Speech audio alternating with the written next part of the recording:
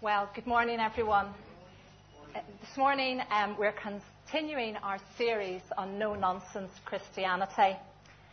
This is from the book of James, who was, as we've established in recent weeks, the half-brother of Jesus. And James is trying to give the early Christian Jews in Jerusalem some instructions for living out their faith. We could think of it as becoming more mature. And today we have reached part 12 of our 15-part series. We're coming to the end of chapter 4. The part that we're going to cover is really a series of instructions about common mistakes. We could think of them really as warnings not to fall into some traps. And what I'm going to say, it really continues on the theme that Dan started with us a couple of weeks ago when he entitled his talk, the thought-provoking, catchy title, Who's the King of Your Castle? He really challenged us through the words of James to think about submitting ourselves fully to God. And some of that will reappear in today's teaching. And then last week, Steve talked to us about judging others and the risk that pride gets a foothold in our lives, and then we'll be slanderous towards others. But today the verses really address our attitude towards the future. We already know that James has a direct style, but as I've read it, I've come to like his style in that I've seen it as being like a critical friend. You know, the one who won't just say, well, everything's nice and fine and that was good, but rather will be honest enough and take the risk to point out how I could improve or how we could improve. So let's read together chapter 4, just a few verses. It's on the screen, that's great. Starting at verse 13. Now listen, you who say, today or tomorrow we will go to this city or that city, spend a year there, carry on business and make money. Why? You do not know what will happen tomorrow. What is your life? You are a mist that appears for a little while and then vanishes. Instead, you ought to say, if it is the Lord's will, we will live and do this or that. As it is, you boast and brag, and all such boasting is evil. Anyone then who knows the good he ought to do and doesn't do it sins. So, what does the future hold? Well, we know that forecasting the future is big business. There's astrology and palm reading and all sorts of things out there. But the reality is that none of us know. And of course, as Christians, we reference God in that, don't we? We believe that He's our creator, our controller. He's the one that's in charge of everything. Yet I wonder, do we always do something more than just reference God? So the first mistake that we can make is in verse 13. It says, now listen, you who say today or tomorrow we will go to this city or that city, spend a year there, carry on business and make money. In the Greek it says, you who are in the habit of saying. Just imagine two businessmen having this conversation. They've got their plan all sorted. It's a fait accompli, isn't it? Where they're going, how long they're going for, and what they're going to achieve, which majors mainly on profit and financial gain. There's not one single mention of God. Now, let's be clear. James is not saying that the planning is wrong. In fact, Proverbs instructs us that if we don't plan, we are a fool. So we need to take responsibility and be organised.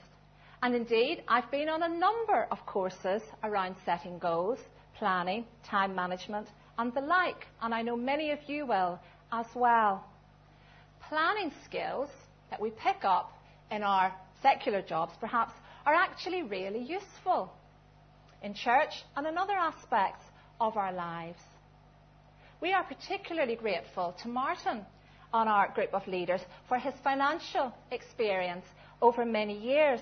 And if Tim Rawlings were here right now, he would be shouting, "Hear, hear," from the back row.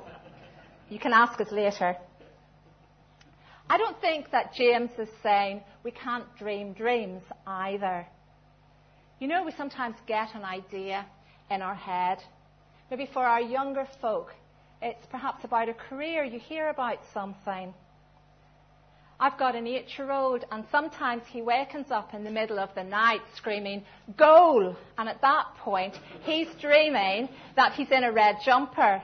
And sometimes that's the Ashcroft school jumper that he used to wear at infant school.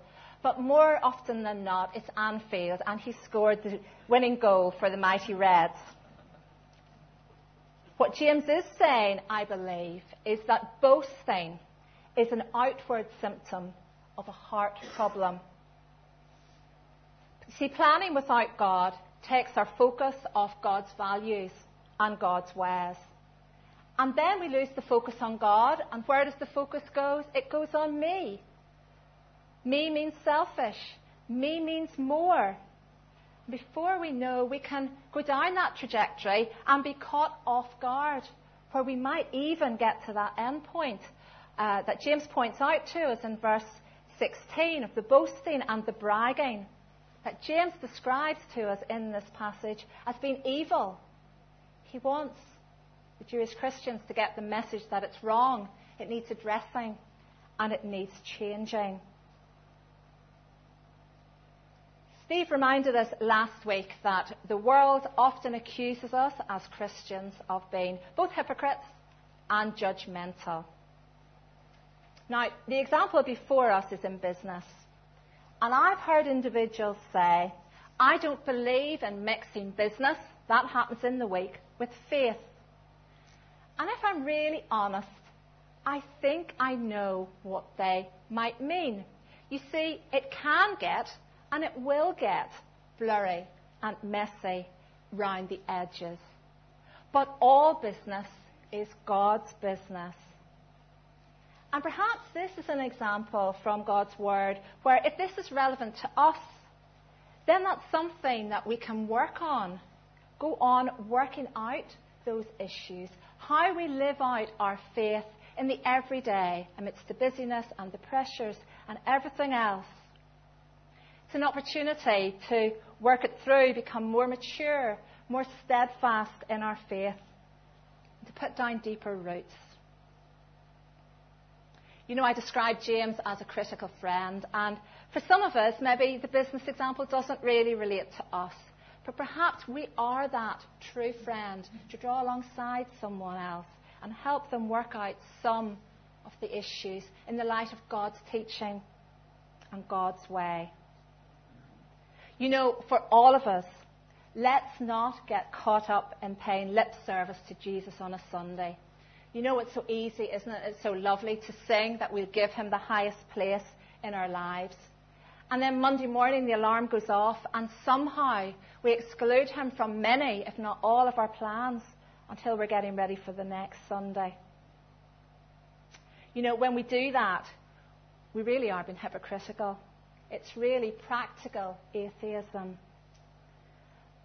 Proverbs 16 verse 1 reminds us that we make our plans, but God has the last word. And in verse 9 it continues that we should make our plans counting on God to direct us.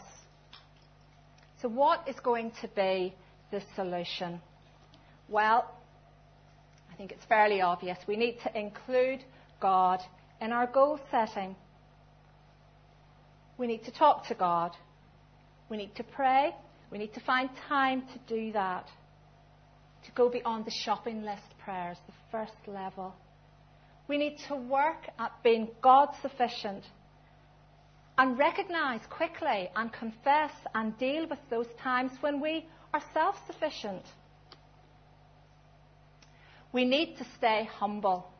And in chapter 4, really my favourite verse, I think, is verse 10, where it says, humble yourselves before the Lord, and he will lift you up. He won't let us down. So we need to keep our focus on Jesus each day. And we need guidance to do that. So where is this guidance going to come from? Well, someone said that 90% of the direction that we need is in God's Word.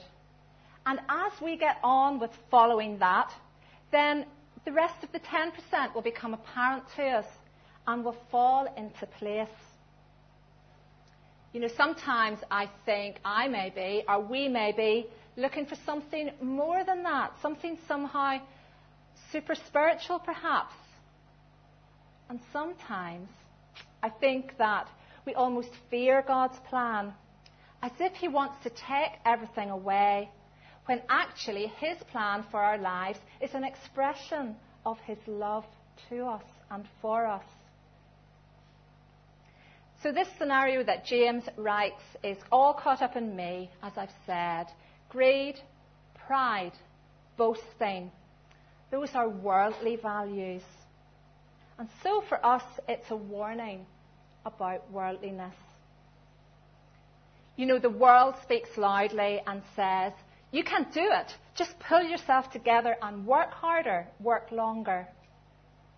The Bible says, let go and let God do it. The world says you need to change your attitude. Just toughen up a bit. The Bible says you need a change of heart. And that will turn your values upside down. The world publishes lots of books on building our self-esteem. The world says poor self-esteem is weak and sinful. The Bible, and I think this passage today to some extent, is trying to tell us that excessive self-esteem is wrong. So, do our actions and decision-making and approach to the business of our lives reflect the Bible's teaching? In other words, do we walk the talk? You know, I want to move on that maturity spectrum from that deference beyond the reference point to the deference where I want and I accept God's will in my life. I want to consistently have moved beyond the deference to a preference. A preference that I want God's will in my life more than anything else, and that I deeply desire it 24/7. And so I pray. I guess many of us want that, and we pray, God, help me to do what you are blessing. I want your plans in my life because your plans provide success in my life. But you know what? I am far from the finished product. And sometimes I put in, P.S. God, help me to come to that place of not needing to count the cost. And sometimes there's P.P.S. with me. And help me that I don't need to understand or to see every part of the way. So the first problem is very much planning without God.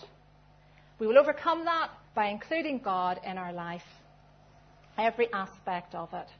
Now, I've taken quite some time to develop point one.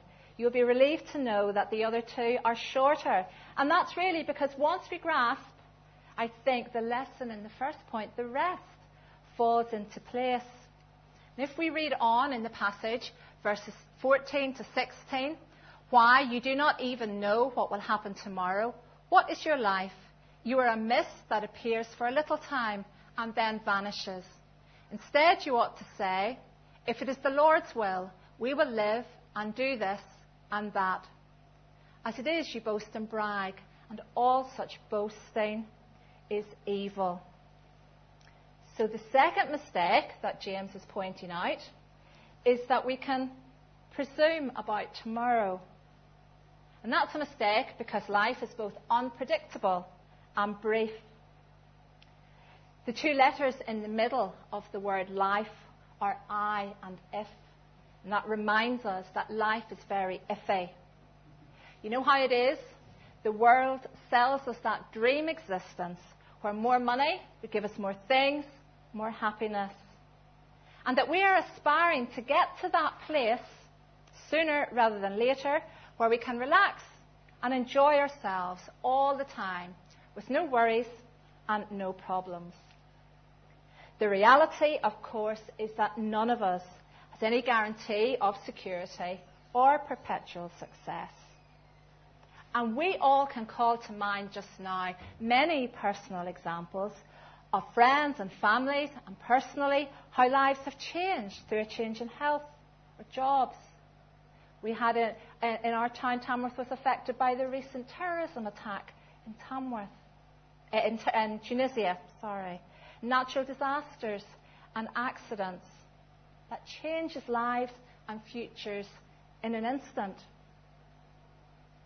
You know, we sang the Casting Crowns song because it reminds us that we're like flowers quickly fading or vapour in the wind. James says that we are a mist.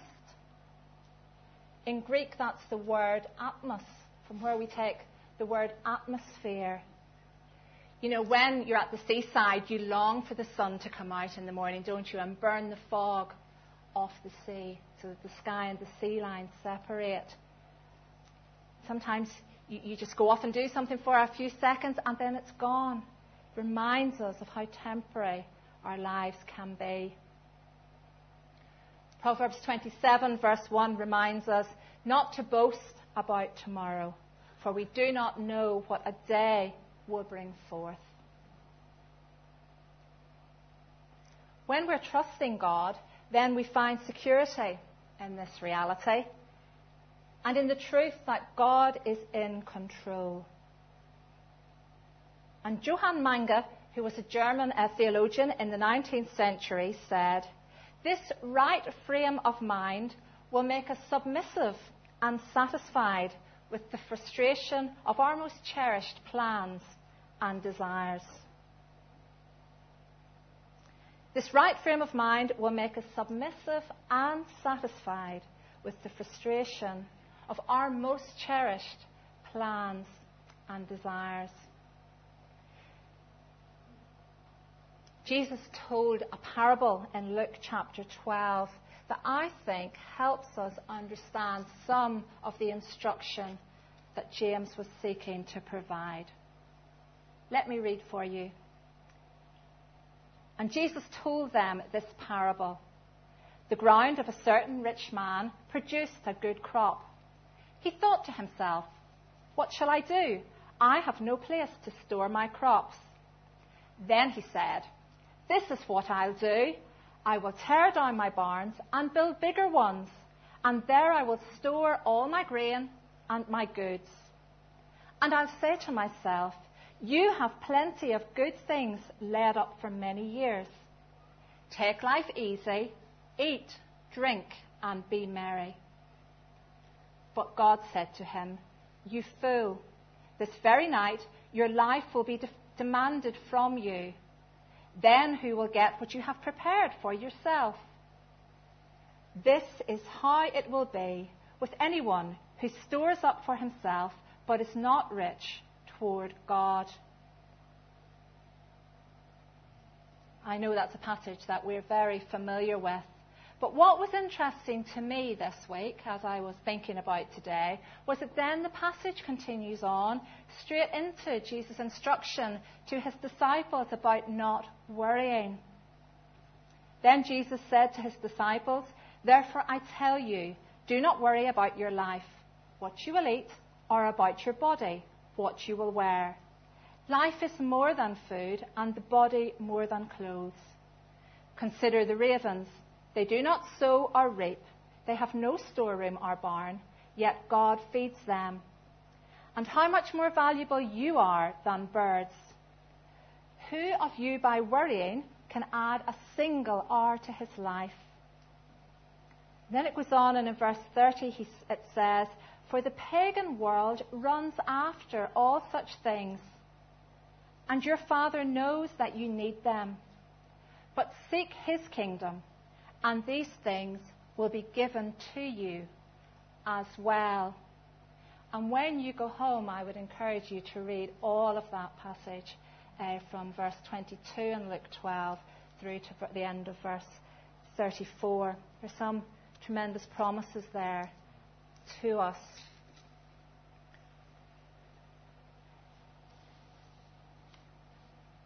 Jesus was instructing the disciples not to worry. But, I think if we're honest with ourselves and we're honest with one another, sometimes the things that happen to us in life, particularly those things that come along unexpectedly, are extremely stressful. And those true friends, like James was seeking to be, I believe, can pray with us and they can pray for us and can make such a difference. And in those times in life, I am thankful for my life group and for the people that God has placed alongside us. We're not on this Christian journey on our own. And if you're not in a life group, then I would encourage you to think of getting connected with some other people who will be willing to listen and to try to help. So the solution to our second problem that we have is very much to make the most of today. Realizing that we can only live today, we can't live the future, but we should live as if the end is near, and indeed we should love as if the end is near. And that brings me on to the third point. The third mistake that James is pointing out in these verses is putting off doing good. Verse 17, right at the end. Anyone then who knows the good he ought to do and doesn't do it, sins. Well, it's so easy to procrastinate, isn't it? To put the things off, lose time and focus, and miss opportunities. Now, in my planning attempts, I use this little document to help me. It's my diary. And I shan't open it to last week because there's no white left on the page, and it really is quite a menacing embarrassment to me. But it does at least help me reduce the amount of time that I waste. I can still manage to waste some of the time. When we read this verse, let's not get caught up in thinking, well, we're okay because we don't commit wrong things. We're not breaking the second half of the 10 Commandments, such as stealing or lying or murdering. Let's not get caught up with comparing ourselves with other people and thinking that, well, somehow we must be all right because we're better than someone else. That was part of our focus last week. Rather, this is about making sure that we're not omitting, we're not doing anything that we could be doing.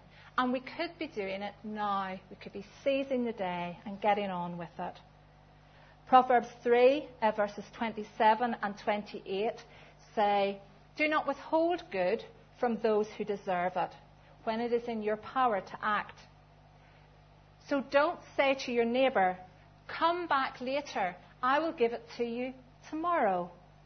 If you can do it now. So the solution then is to serve others. Our lives are short, and we need to be investing them in things that will outlast our mortal days on earth. And what is that?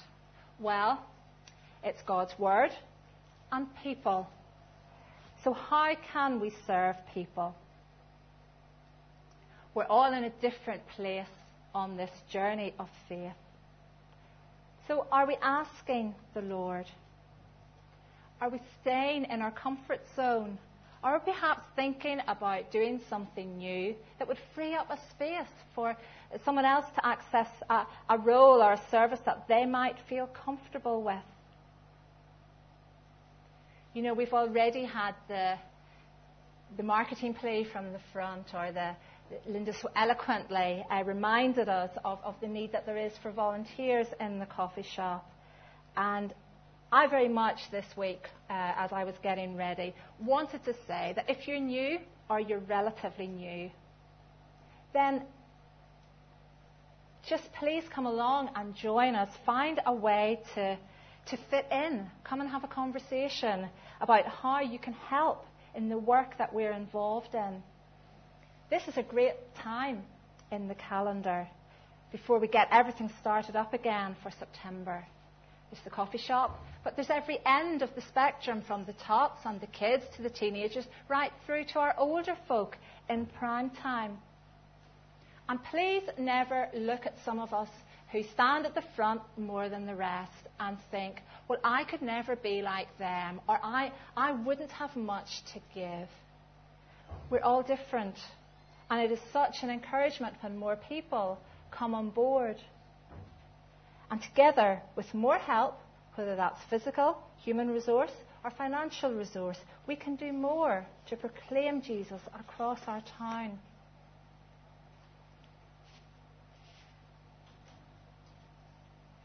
I've been talking about the next step, and we're on this spectrum of maturity. And maybe you are sitting here wondering, first, when she's going to stop, and second, what on earth is she on about? What is this? What is the first step to get on the journey? How do I start it? Well, we start, it's very simple, by deciding to follow Jesus. It's about establishing that relationship with Jesus as our best friend and as our master. It's about saying sorry for being self-centered, and then reaching out and accepting his gift of everlasting life so that he becomes our Saviour and our Lord. Jesus doesn't turn anyone away. And it's the best decision that any of us could make. And today is a great day to draw that line in the sand of commitment and not to waste any more time. Some words of Rick Warren that I think are relevant to all of us today. Life isn't about finding yourself, it's about finding your Creator. The closer you get to God, the clearer everything gets. Life isn't about finding yourself, it's about finding your Creator. The closer you get to God, the clearer everything gets. Well, I'm nearly done. I was driving along the Cumberford Road on Wednesday evening last week, and it started to rain. Now, I was on my way home from the train station, and when I stepped into the car was like a greenhouse. It was bright and sunny. But in an instant, halfway along the Cumberford Road, the road conditions changed. There were large raindrops that affected the visibility, and very soon the rain gathered as quite a lot of surface water. There was a learner driver in front of me. I could see clearly that they were learning because they had 2 L plates stuck on the back. They slowed right down, and their instructor kept talking, leading and guiding them through the steps that they needed to do. I watched, and I kept well back off the bumper, you'll be relieved to hear. It crossed my mind that it had been a long and draining day, and I was hungry, and it would be nice to reheat some pasta from the fridge. You know, it was the slowest journey along the Cumberford Road I can ever remember. I often take my son along that road at significant speed just before the school bell rings. But you know, in this rain and storm, the learner driver persevered. They didn't stop or pull off the road. If I'm honest, at times I could probably have walked more quickly. But that little voice in my head whispered, disciple means learner. Just like the driving instructor, you need to listen to me, and you need to let me help you through the unexpected storms and every other day. I'm so glad that the Lord is full of mercy and patience. And you know, he whispers to each one of us. This is the day that we can say yes to Jesus in a new way. Maybe for the first time. Yes, Jesus, I want you in my life. I want to be your follower. Or maybe we're saying, Lord, help me not to plan without you. I want to know what your will is. Help me to plan for tomorrow, but live in today, to not worry, but to trust you. Or maybe we're saying, Lord, help me to do what I know is right today and take a new step. It would be really good if the band could come back and rejoin us. Thank you. We're going to sing now, in a moment, The Potter's Hand. This is one of my favourite songs. And this is an opportunity for each of us to use the words as a prayer as we submit to God. And you know, I am sure, more sure than anything else, that He will give us peace and security and the right attitude towards the future. There's still time for all of us. I thank God that there's still time for me, that the clay hasn't set yet. Thank you.